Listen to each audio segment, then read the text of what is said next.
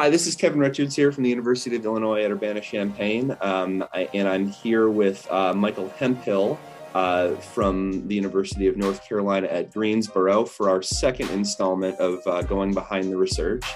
If this is your first time listening, our first episode, of course, part of the Playing with Research in Health and Physical Education podcast, launched on April 26th, 2022. And I just make reference to that because I know that was right around when many of us were attending AERA and Shape America. So just wanted to make sure that you didn't miss that.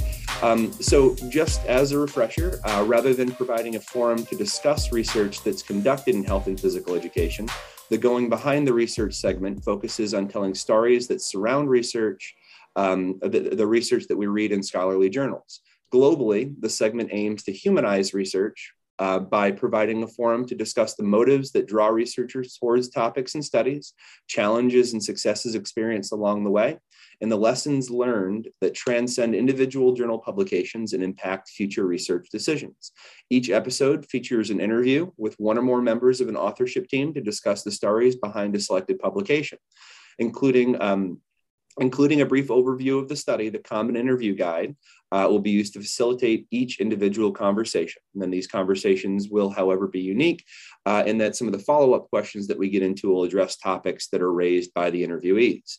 And so, as I mentioned at the top, my guest today is Dr. Michael Hemphill from the University of North Carolina at Greensboro. Michael, it's great to have you on. If you just want to introduce yourself and maybe the authorship team that conducted this research with you. Yep. So thanks, Kevin. Great to be here. This is a really cool series that you've proposed. So I'm excited to be a part of it. I really enjoyed the first episode with Karen. And so want to give a shout out to my author team. They include Dr. Barry Gordon. As you know, Barry is a mutual friend of ours and a leader in the TPSR Alliance Network, and has been an integral part in this not just this article, but the entire research agenda that surrounds the project that we had here. And then Dr. Santos Flores, I emphasize doctor, he just completed his doctorate last week under the direction of Dr. Tom Martinet. So congrats to Santos. And then Dr. Emily Yankee, who is a scholar administrator at UNCG. 50% of her time, she is the administrator for our community engagement portfolio at UNCG, and is also a professor and researcher in peace and conflict studies. Awesome. So the name of the publication is Conflict and Harm in the Context of Restorative School Physical Education, and it's in the Journal of Teaching and Physical Education. Right now, I believe that it's still ahead of print, but we will link the article in the show notes so that you've got easy and quick access to it. So Michael, before we get behind the research, could you please give us a brief overview of the study with the reminder that the article, of course, as I just said, will be linked in the show notes for today's episode so that you don't need to feel that you need to go too into depth. Yeah, so I enjoyed this paper because we wanted to understand what restorative justice practices mean for physical education. And so through a variety of processes that we may unpack a little more, we identified a school in New Zealand that was kind of an award-winning exemplary school for its use of restorative justice practices across the whole school. And so we knew that this was an exemplar that we could go to and say, can we work with you to understand specifically what this means for physical education? So you do restorative justice school-wide. What does that mean for school PE? And so we took a single case study approach. I visited New Zealand several times.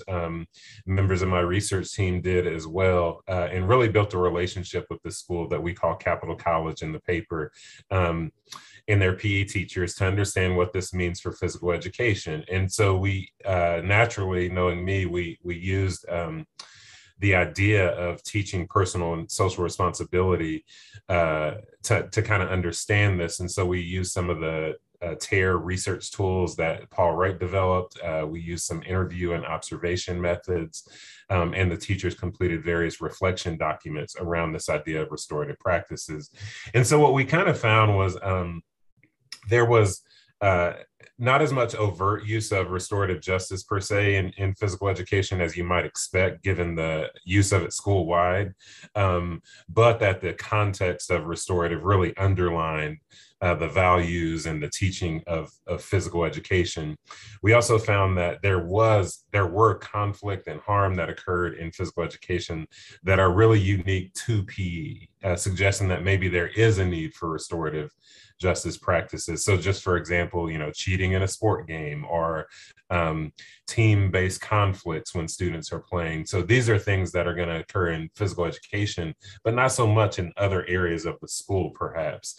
And then finally, we talked about, we found that the coach or the teacher, whatever the context, was really important in setting a climate that is restorative or not restorative in the school. And so that's kind of the abstract version of the paper that we had, and we're excited about the contribution that it makes. Yeah, that's really exciting stuff. And I like how you went about giving that overview, because I think you teased a lot of topics that we're going to end up being able to kind of get deeper into and unpacking here. So let's start broad.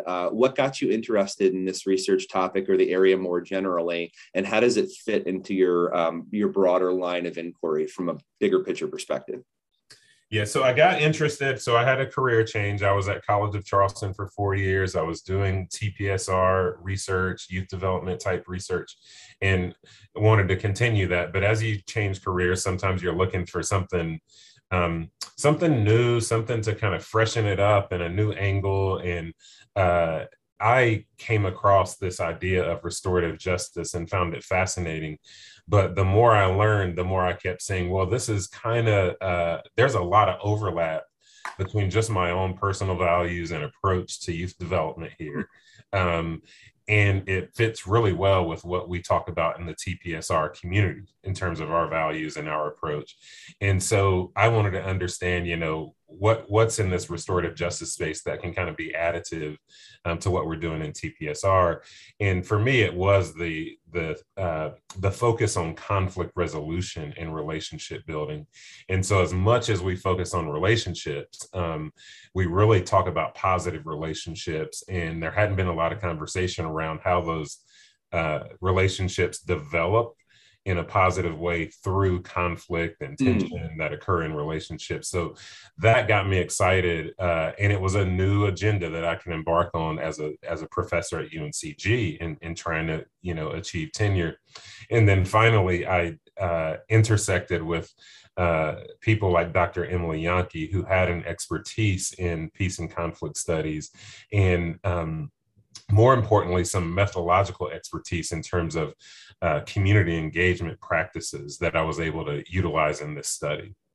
Yeah, that's great, Michael. I remember back when you and I first started talking about this, I think shortly after you transitioned to the College of Charleston, it was a big light bulb moment for me, because I think that one of the things that people say about TPSR, I've had this conversation with practitioners and scholars, is that they find it difficult to find appropriate ways to manage behavior using a TPSR approach. And I think that there are ways to do that, of course, but it requires that you kind of get away from traditional approaches to behavior management that maybe many of us are comfortable with, many of us have been socialized with.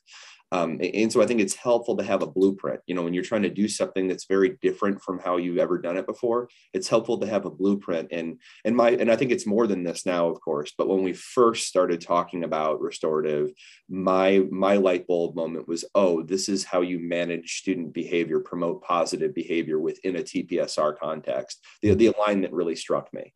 Yeah, I agree, Kevin. And there's that lack of kind of focus on behavior management might come from our discipline too. One of the things I noticed as I read about restorative justice is a lot of the literature, it's not in physical education yet. So, I'm reading more general education literature and even literature outside of education, but there's a kind of a robust conversation around student discipline, punishment practices, and it leads up to that conversation around like the school to prison pipeline and how we suspend kids, and on and on and on.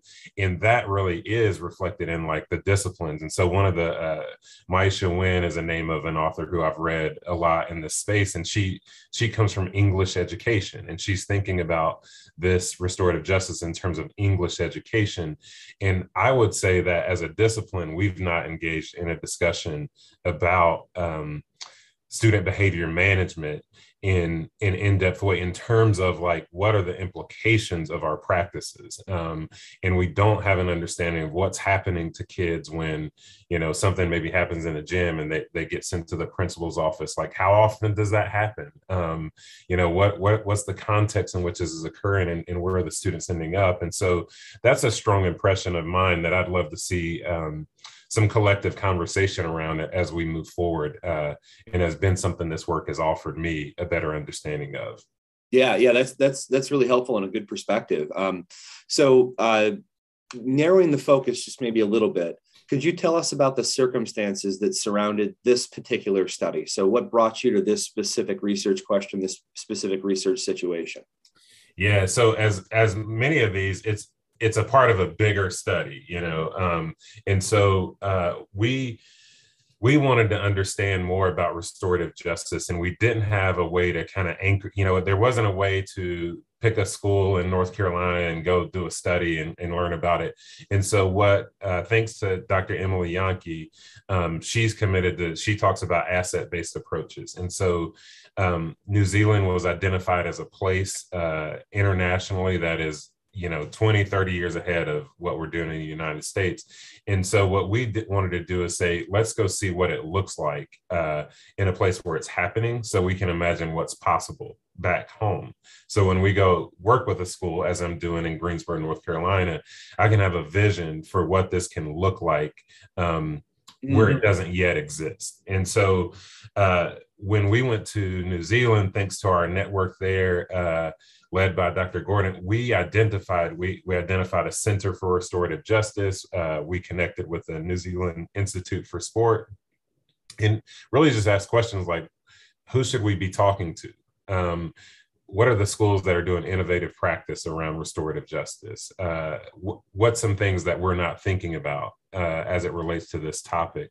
And took this snowball type of method and ended up in conversations with all types of people from all sectors, from education, from government, from their kind of a nonprofit sector, across, you know, multiple visits. And so there's a lot of components to the research. And for this study, it was clear that, you know, people talked about Capital College is a place that is really advanced. It had reached kind of like this third tier of their Ministry of Education restorative practice system. And so there's, you know, a tier 1 school would just be getting started, a tier 2 would be more established.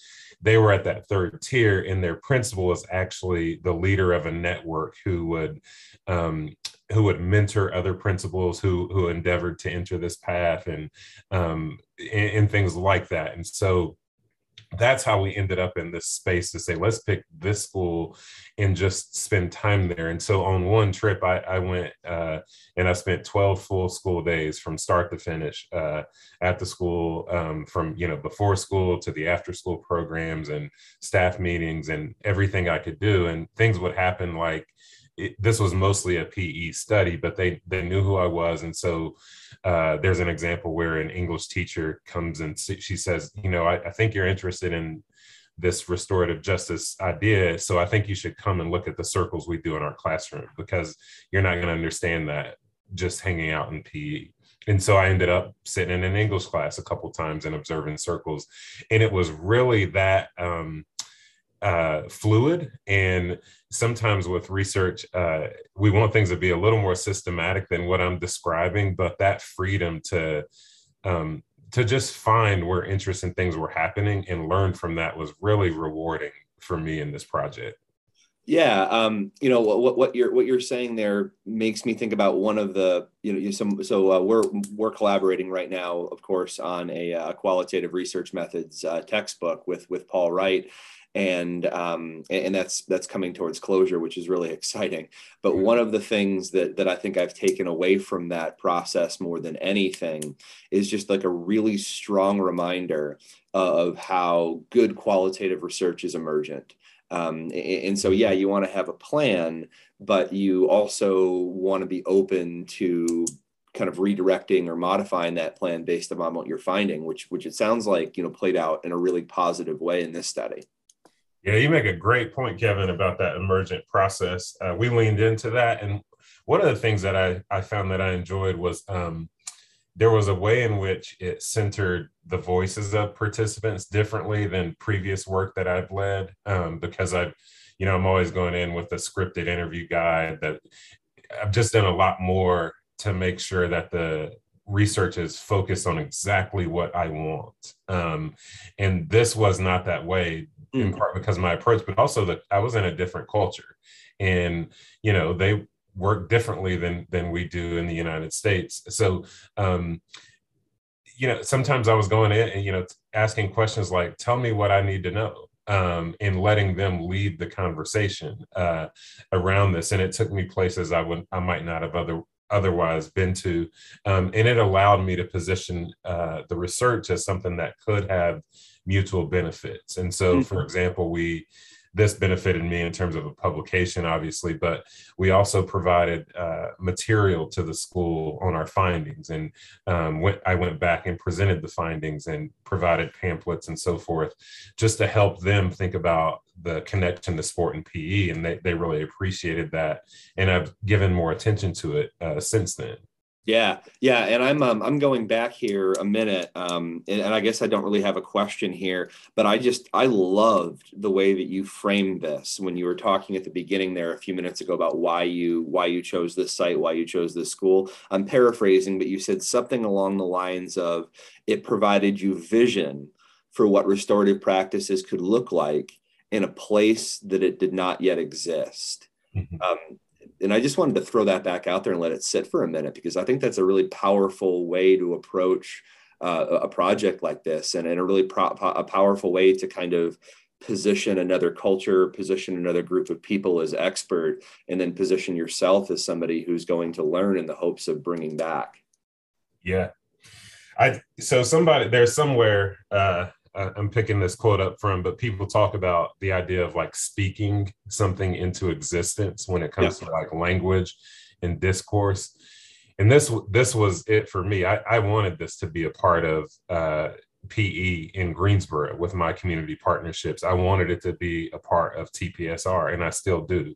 And so how do you do that? And this was my research-based approach to say, I'm going to speak it into existence. I'm going to research it into existence and kind of map this onto the process. And so I have a program here in Greensboro where we do this work. And this has given me kind of a boost to be able to do that and lay that vision out. And I intend to carry that, for the foreseeable future. So, sure. Yeah. And that transitions, I think, really nicely into the next question that I was hoping to ask, which was just, how did this study, or how has this study informed your scholarly identity or future research activities? In other words, what did you learn from this that's influenced what you're doing now? So in terms of my scholarly identity, one of the things that this did in the larger agenda beyond just this one paper is it really gave me an identity as a community engaged scholar who has a broad reach, who can do work in my local community and can have an impact, and can do international work and have an impact.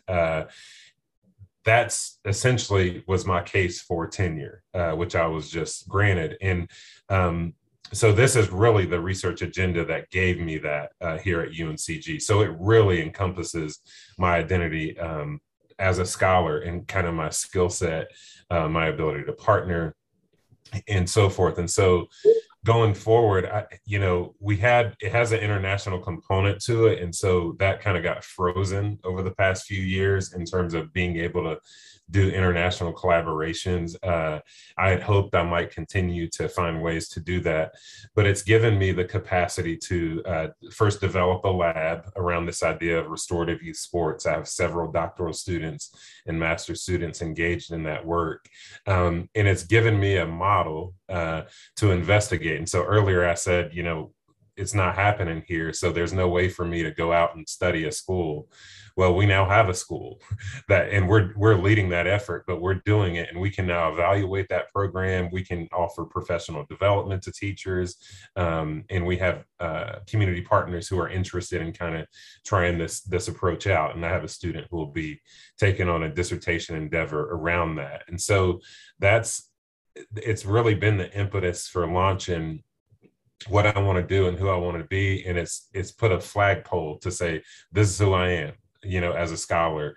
And I'm really comfortable with that, excited about that, and looking forward to see where it takes me next. Yeah. That's awesome. I love the way that you speak about that, and the way that you kind of you talk about that as like a flag post. Just for anybody who may be hearing that term for the first time, or for whom it might help to have elaboration, could you tell us a little bit more about what being a community engaged scholar means to you?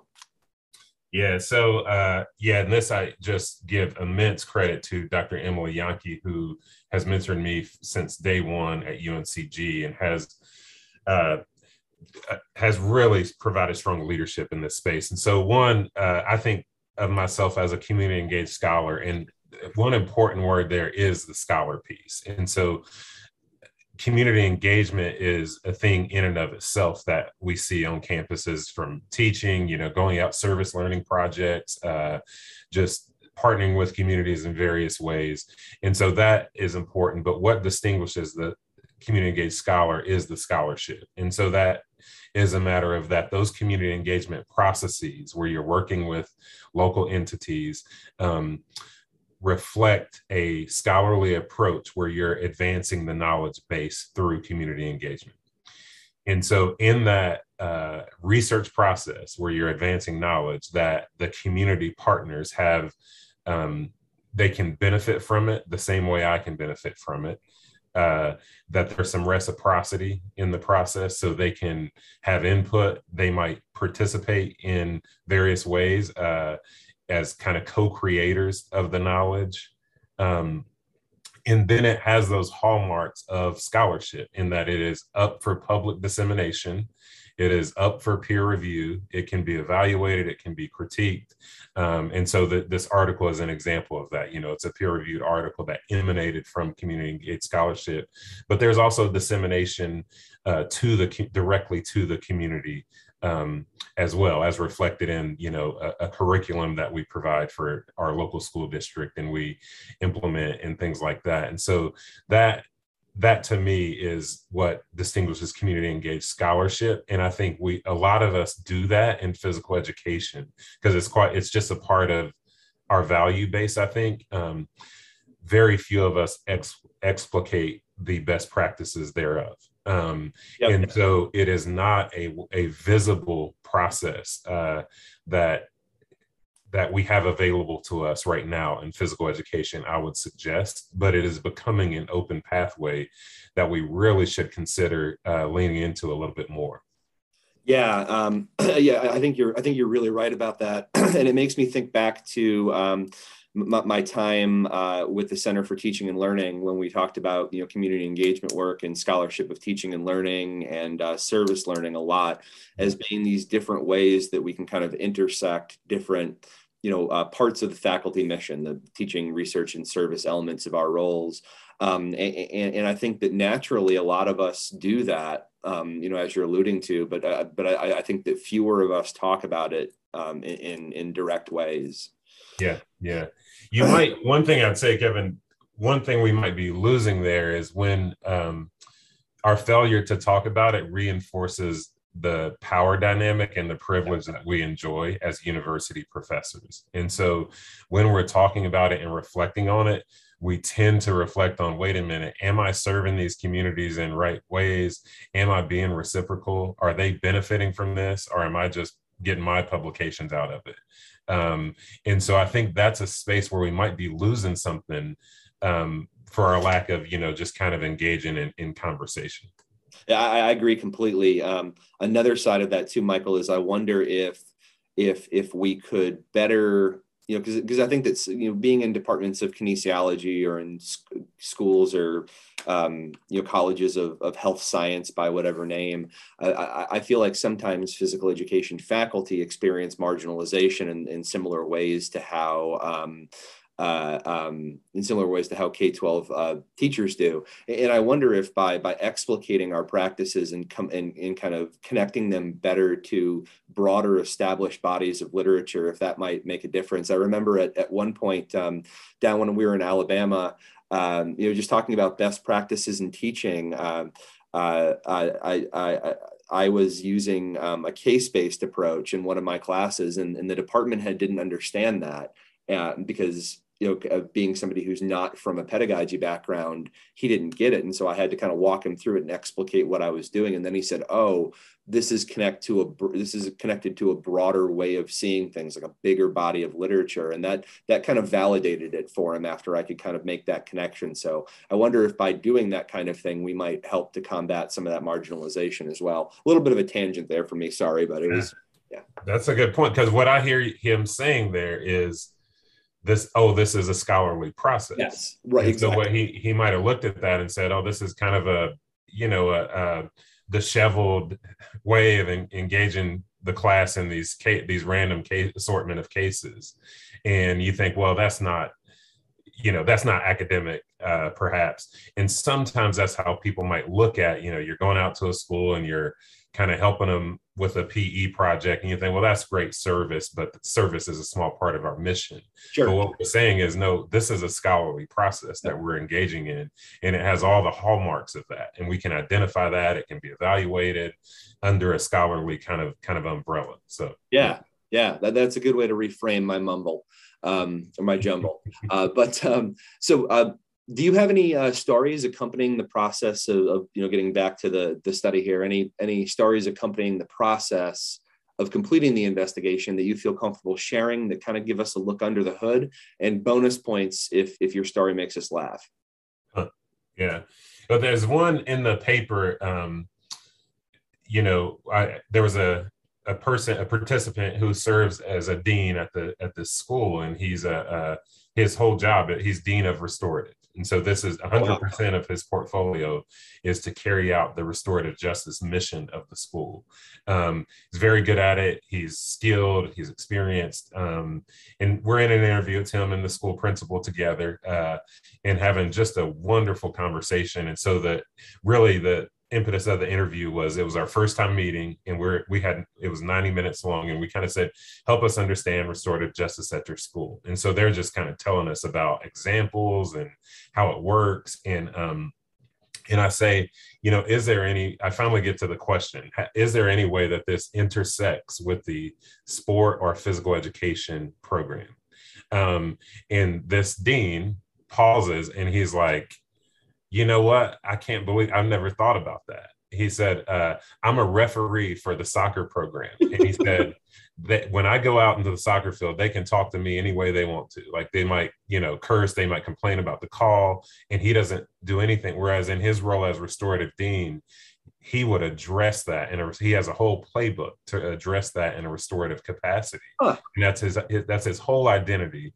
And so when he crossed into the sport world, he actually gave up that identity and did not hold himself to that. And I thought that was I still reflect on it all the time.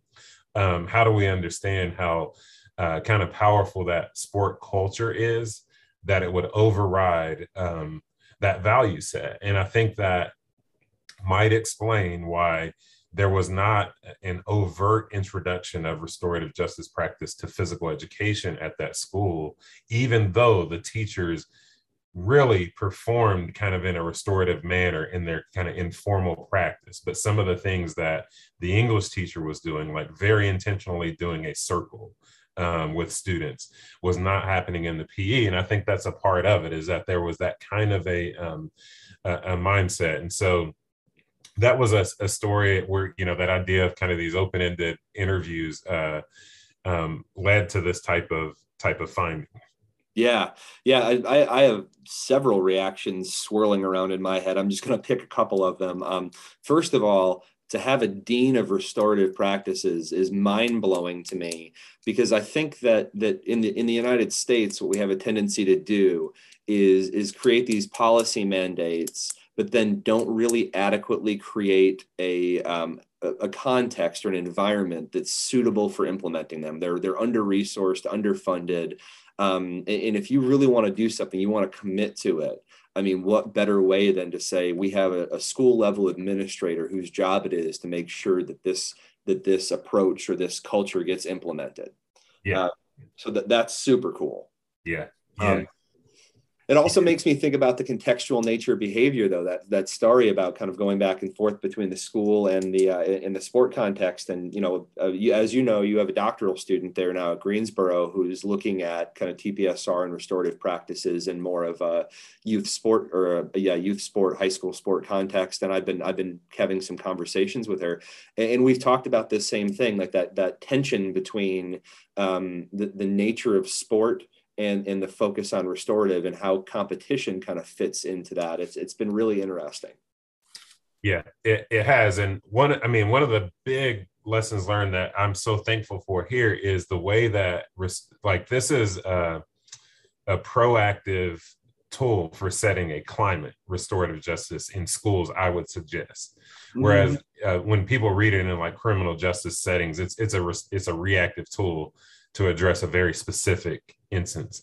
In this school, everything they did, it was setting a climate that is restorative. And so 80-90% of the work was just having relationship circles, having very proactive things to promote social and emotional learning. A very small part of the portfolio was the reactive, like having a restorative conference because there's been a major conflict break out. And the way we've read this in the United States, as far as I can tell, is that it's kind of a tool, restorative justice, when something goes wrong. So now the conflict has happened. Now let's activate restorative justice. Let's turn on the restorative light switch. And I could not have learned this without going to New Zealand. That it's not a light switch. It's a climate that you set. And when you have the climate set, then there is some systematic practices you can use when things go wrong. But it can become problematic. And I know we've talked about this in another context, when you use it as that light switch to say, oh, now there's behavior. Now let's be restorative. Mm-hmm. When that's not who you've been, that's not who you've ever been. And so that type of lesson is invaluable because it changed everything, the way I approach everything I'm doing with this high school I'm partnering with. Because initially I would have wanted to say, hey, can I work with you to get students maybe who've been suspended or in school suspension? Because I got the light switch, I got restorative justice, I can try to do the light switch thing. And now what I'm doing is saying, can I work with 9th grade PE? Because I want to figure out how can we set the climate in place. And then later on, maybe there's a way in which that climate can serve as a tool to de-escalate some of these challenges that you're seeing.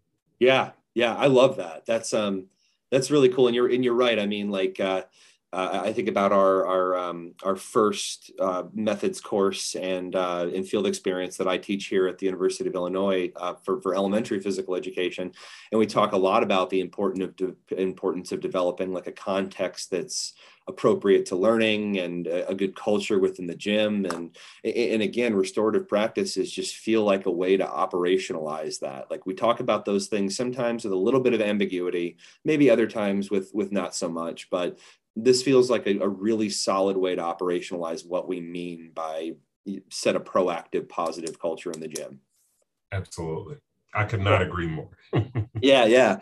So before we close out the segment, I've got just kind of an open-ended question for you here. If there's anything you want else that you want to touch on, and then I've got something fun that I'd like to try with you if you're up for it. So before we close out, though, is there anything that you'd like to share about this investigation that maybe we haven't had a chance to talk through yet? Wow.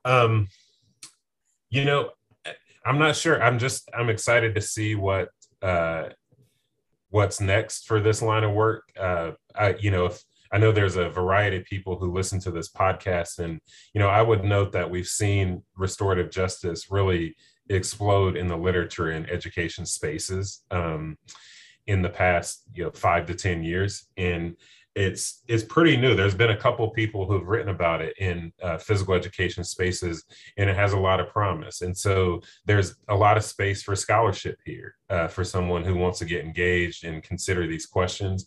If people are interested in conflict and other things like that, I really would encourage to look at this kind of as a lens to think through those issues, because I think we're at the front of an important movement in education, and there's space for us to advance the physical education movement in that regard as well. Yeah, and especially with other kind of maybe philosophically aligned things, it might be a good way to say it. Philosophically aligned things like social and emotional learning, kind of making a push now in physical education. Restorative practices seem to kind of align with the direction the field is going, as you're kind of alluding to. Yep. Okay, so a little bit of fun before we wrap up. Because we're trying to get to know the stories behind the research, it's also kind of enjoyable to end with some rapid fire questions that help us get to know you a little bit better. So I've got 6 categories. Are you comfortable giving me your quickest response? I'll try. Okay, all right. So first thing, favorite color? Blue. Animal? A duck. So on the first one, I wasn't quick enough. You mean Carolina blue, right? I do, absolutely. Yeah.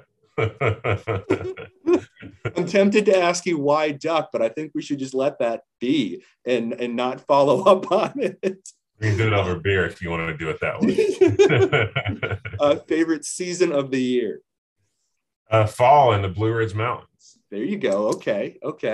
Favorite place on earth? I just said the Blue Ridge Mountains. So I'm going to say a trail in the Blue Ridge Mountains along the Blue Ridge Parkway. It's beautiful. Okay. Wonderful. Okay. I think my parents have been to the Blue Ridge Parkway. I think I remember them talking about that. We should, if you can visit the area, we should do a little excursion up. I spent a lot of time up there during COVID.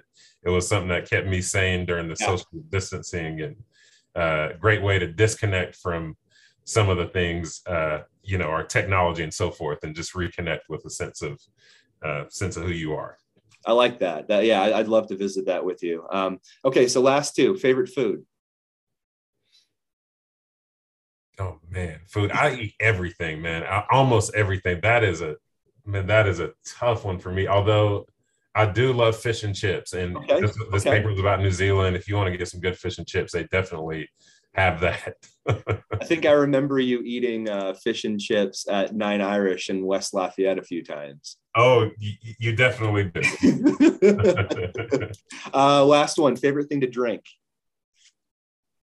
A craft beer. I'll say, yeah. Yep. That's the end of the rapid fire questions. So Michael, thank you so much for spending this time with us today. Just to remind everybody, the article upon which this podcast was based was called Conflict and Harm in the Context of Restorative School Physical Education, with Michael Hemphill, Emily Yonke, Santos Flores, and Barry Gordon as the authors, and that's published in the JTPE. We'll have a link to it in the show notes. Last word. Oh, I'll mention this. I had a great experience with JTPE. Misty Parker was the associate editor, and there's 2 reviewers. I don't know who they are, but it was a really good experience. The paper is much, much better off for those 3 people. So really want to give a shout out and thanks to that, and just that overall service that, we couldn't have this work without that, the editors and reviewers. That's great. The review process isn't always smooth. It's a human process, of course. So human processes aren't ever always smooth, but it's always great to hear when it does go well. All right. Well, thank you so much, Michael. Appreciate you joining us. And we will talk to you next time. All right. Thank you, Kevin.